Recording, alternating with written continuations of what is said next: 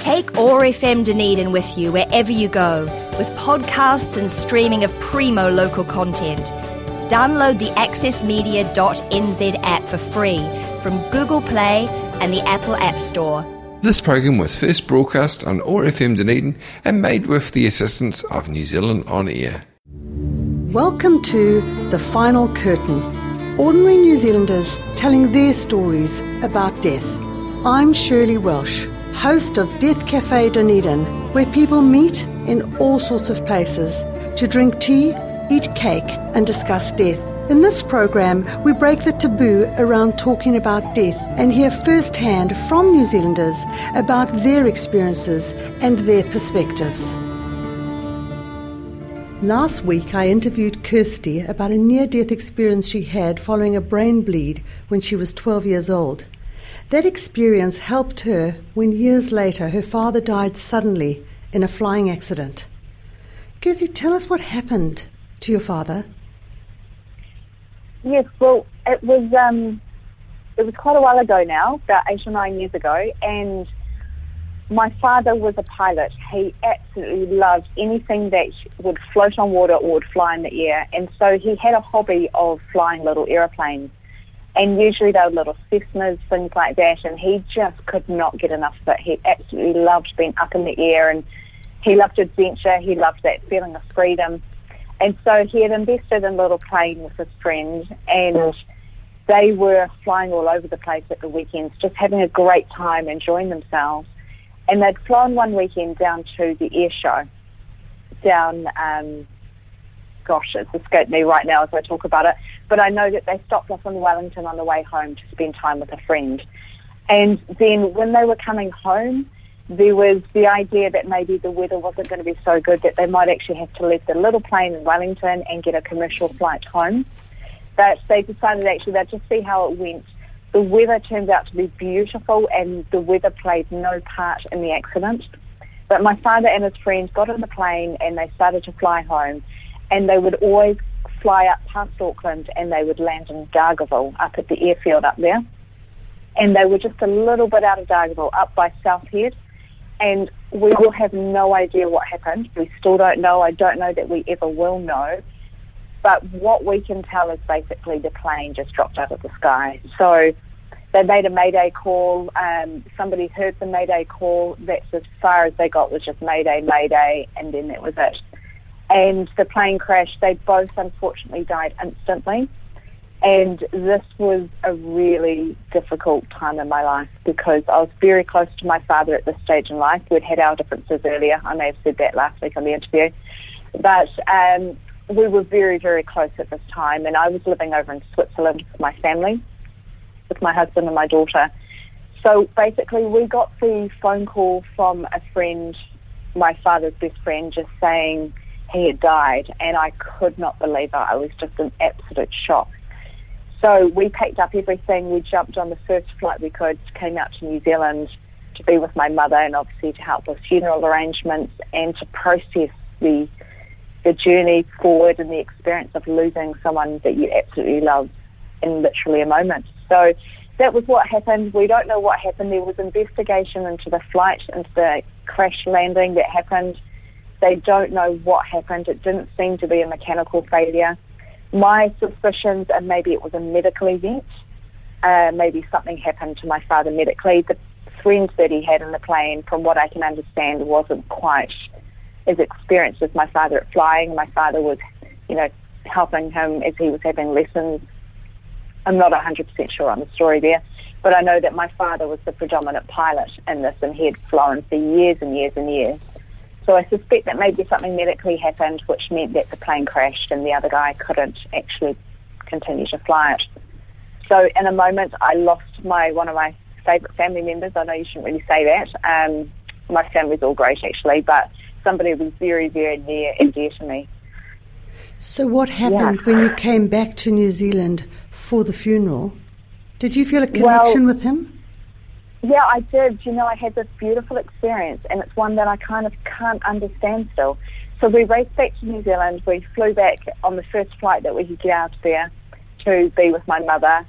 Obviously, her life has completely flipped around. She is just struggling to come to terms with losing her partner of many, many, many years, her husband, and just coming to grips with what's happened. I didn't really know what to say, what to do, how to process this myself. And I had this beautiful experience with him. When we arrived back in New Zealand, obviously my mother hadn't really planned a welcome home event for us. There was no dinner to come home to, and there was no made-up bedroom and all this type of stuff, which was exactly what we expected. We came back to a bit of a shambles, really, which is what you'd expect as well. And so my husband and I ended up sleeping in the spare room where my father had been sleeping. It was just the way that it was, the setup of the family home at that stage. Nothing negative there. And so we ended up sleeping in the bed, which he had been sleeping in this days before he had left. And so this was really, quite confronting for me. I woke up in the middle of the night and getting my bearings. I had quite bad jet lag after flying the other side of the world from Switzerland to New Zealand. Woke up in the middle of the night and I just had this overwhelming sense that he was in the room with me, with us.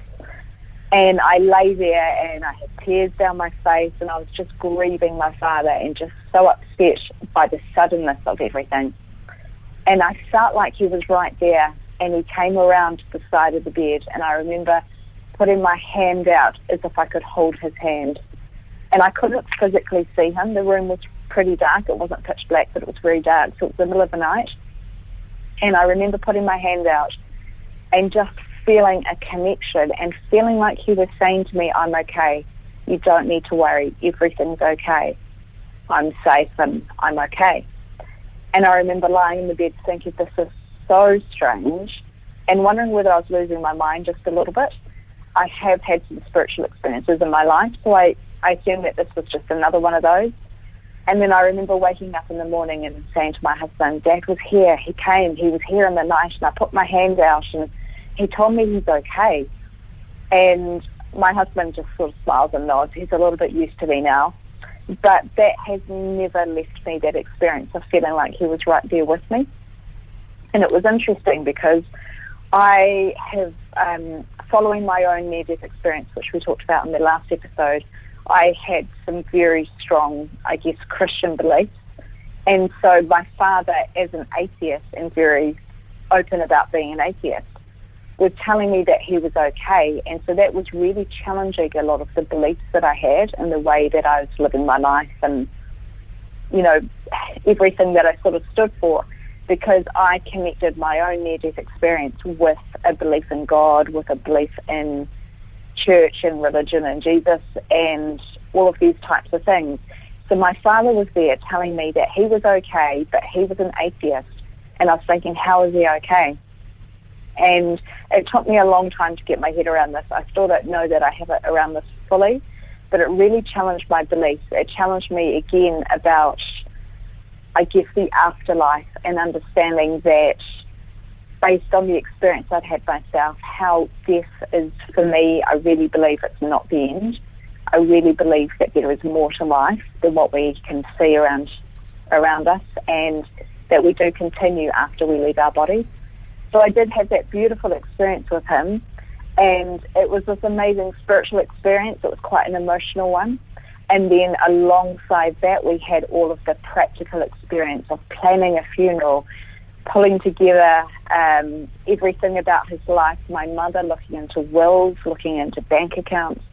We had to make an insurance claim for everything that was on the airplane, and, there were a lot of different things going on at the same time. And I really felt from this experience that I wanted to challenge why we don't talk about death. I wanted to understand why we hadn't prepared for death before it had happened. So that probably sounds a little bit negative, but that has stuck with me all these years, and it's something that I'm very, very interested in at the moment, is creating a space for the conversation about death and understanding that if we can talk about it before it happens, especially when it's a sudden death like we experienced with my father, that perhaps we can lessen the pain or lessen the amount of jumping through hoops, I suppose, trying to work out what to do and where everything's placed and what that person would have wanted for different things. And I'm kind of babbling a little bit now because there's a lot that happened through my father's death, and that is probably one of the most significant things that came out, was this feeling that we need to talk about death before it happens. Have you maintained a connection with him since he died? Is some sort of spiritual connection with him? Yeah, it's an interesting question. I feel like he's with me often. I feel like there's a very strong connection with him. I don't particularly understand it. He was in my near-death experience. He challenged me with my beliefs all the time. He was quite anti the belief choices that I made in my life, especially after I had my experience, when I became very devout and very focused on living a godly life, I suppose. And so it's been an interesting thing right throughout my life. He's been quite a huge part of my spiritual growth, I suppose, despite him not having the beliefs himself. And so I do feel like he's quite close to me. There are definitely times when I feel him around, definitely times when I feel encouraged by him. It's an unusual thing. I can't put it into words, but I don't feel like it's the end for him. I feel like he's fine. I feel like he possibly visited me more, if that's what you want to call it. He was around more in the earlier times. As time's gone on, that maybe that's decreased a little bit. But yeah, I do feel a very strong connection with him, even though he has died and he's no longer with us here on earth. I feel that he is with us in spirit. Yes, I do. Did you have any premonition that he might die? I wouldn't call it a premonition, but I did phone my mother. Well, actually, I phoned both of them. We were in Switzerland. I phoned up just to say hello. And as I was talking to my mother, I had this overwhelming feeling for my father. He was away at that stage. It was the weekend when he was away. And I can remember saying to my mother, are you not worried? Do you not have concerns that he's out flying around in the little plane?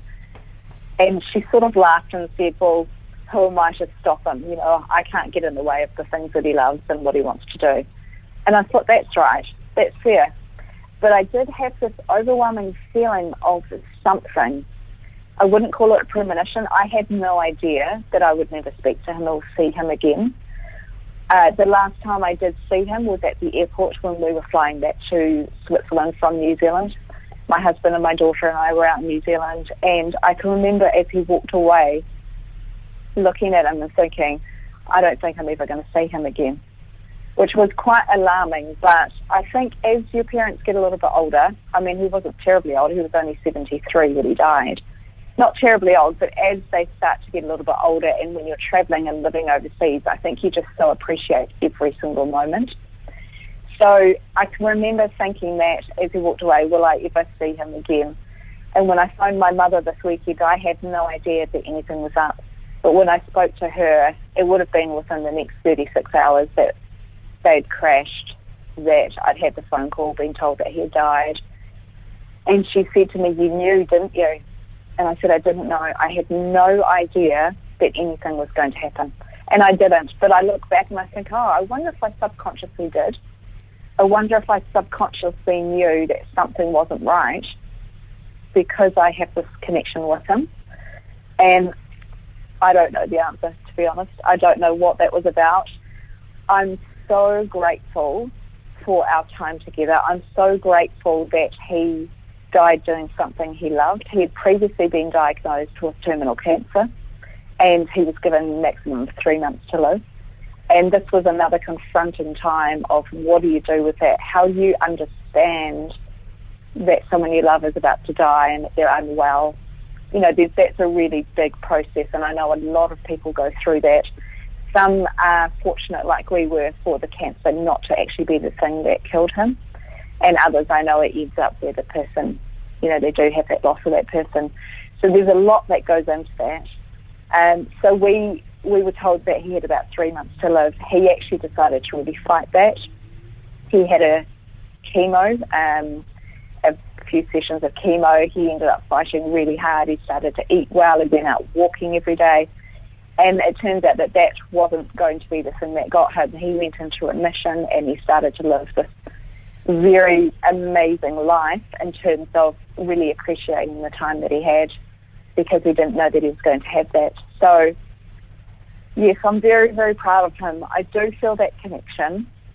Whether it was a premonition, I don't know. I wouldn't actually say it was. I'd just say I had this overwhelming feeling, and enough to ask my mother, is she concerned about him?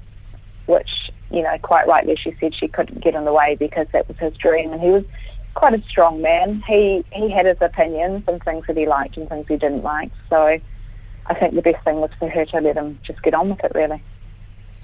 Now, following your own near-death experience and his death, you have become what you call a life coach and a death coach.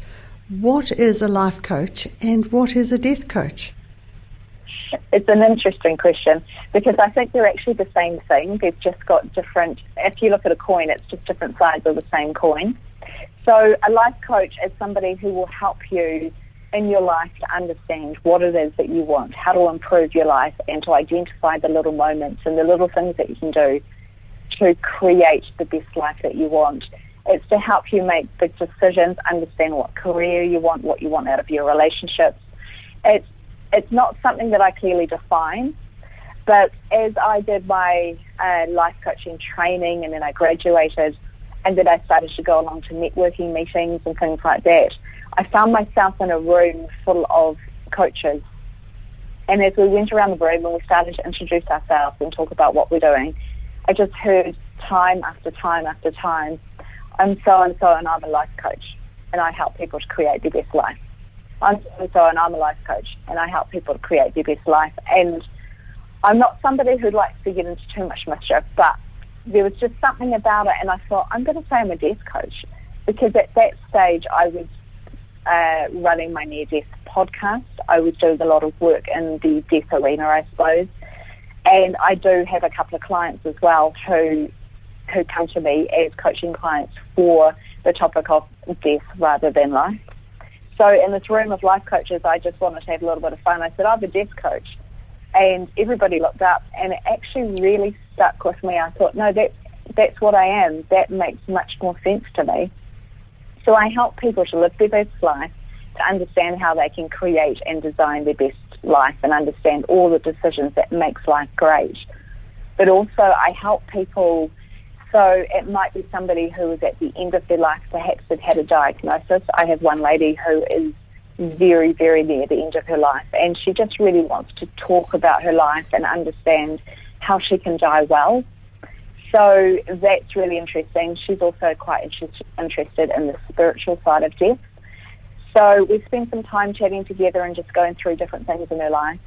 I've also got someone else whose wife was diagnosed with cancer. So then they were a family facing death, not themselves, but how do we think about death for our family? How do we think about death as the mother was going through chemo, was facing this massive life challenge? So it's either people at the end of their life or loved ones with somebody at the end of their life is what I seem to see. And it's really just helping people to understand how our death impacts our life and how our life impacts our death. So they're the same things, just with different titles on them. And then I also run a program which is called the Dying Well program. And this is all about getting prepared for death, because none of us are getting out of here alive, unfortunately. And a lot of us, just like my father, it impacted me so much that we just had no clue about what he wanted. We had no clue about different things in his life. He was a very successful businessman in his time, and he had made investments here and there. That my parents had lived all over the world doing different things, and it really was just all the things we need to know about.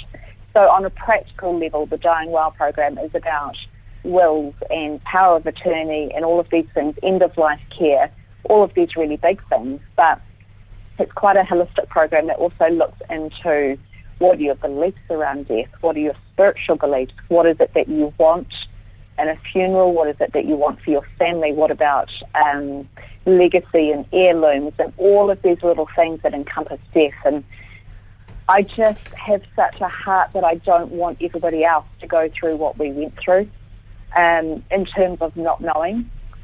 So I think that's probably where it gets to. The life coaching started off to help people because I was really passionate after I had my own experience.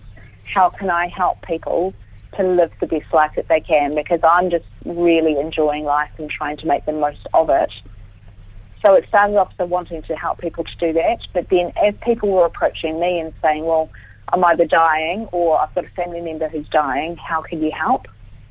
That's sort of where the death coaching really came into it. But my heart really is just to open the conversation and to help people process how they live and how they die. Now, one of the things that you say that sounds quite surprising is that hardship can be a gift. That seems so contradictory. How can hardship be a gift? How was your brain bleed and subsequent inability to walk and the loss of your father and those sorts of experiences be a gift? Well, they're not necessarily a gift straight away. I want to be very clear about that. There is definitely a time for processing what's happening. There's a time for grief. There's a time for emotion and tears and, the ugly crying and all of this type of stuff. But as we move beyond that, it really is, I just see so much opportunity for us to learn from the experiences we've been through and to learn how they can make us stronger. So everything that's hard can help us to grow stronger. Just like when we're in the gym and, we're doing the exercises, we're breaking down our muscles, which hurts, to make them stronger, because when they grow back, they're stronger. So it might be the experiences that we go through. We learn different things that we have to do in different environments. It might be that we meet some amazing people along the way. For me, like you say, I had the brain bleed. I ended up paralysed, learning how to walk and how to do everything, get back into school, things like that. It was a really difficult time, but it also made me push in different areas of my life. I had to push the boundaries so much harder than I would have had to normally. And I think what that taught me was definitely a lot of understanding that things aren't always how we see them, that things can change. It taught me how to have a bit more grit in life, how to push through. Often we give up when things are hard. So I think our difficult situations, in the moment, they are very difficult, they are very hard, and we need to understand that. But as time goes on, we start to heal from whatever's happening around us. I think we can really stand back and say, what is the good stuff that I can take from this? What can I learn from this? And may even just be some people that you've met along the way in the experience. Maybe you met some people in the hospital. Maybe it gave you some understanding that you can help other people in some area. There's so many things, but I do think if we can step back and understand that everything happens for a reason, which is a belief that I do have, and just see that perhaps in the hardship there are some good things that we can pull out of all the experiences, I think we can make our life even richer and be of service to more people out there in the world. So maybe we go through the experience and then we're actually able to help other people going through the experience, or help other people to not go through an experience, depending on what that hardship or that crisis moment is. Kirsty, thank you so much for sharing your story. Just as you are proud of what your father did, and he loved doing what he was doing despite the risks, I've no doubt that he's very proud of you and the way you've treated the obstacles you've faced as a gift, and now inspiring other people to do the same. Wow, thank you, Shirley. I do believe that. I think he looks down and I think he's pretty happy. So thank you so much for giving me this opportunity. You've been listening to The Final Curtain, ordinary New Zealanders telling their stories about death. Podcasts from this series are available online at oar.org.nz and from the accessmedia.nz app. At Death Cafe Dunedin, the conversation continues. You can join that conversation by listening to other New Zealanders tell their stories about death and, if you want to, by sharing yours. Look for Death Cafe Dunedin on Facebook for updates and meeting times. Take OAR FM Dunedin with you wherever you go, with podcasts and streaming of primo local content. Download the accessmedia.nz app for free from Google Play and the Apple App Store. This program was first broadcast on OAR FM Dunedin and made with the assistance of New Zealand On Air.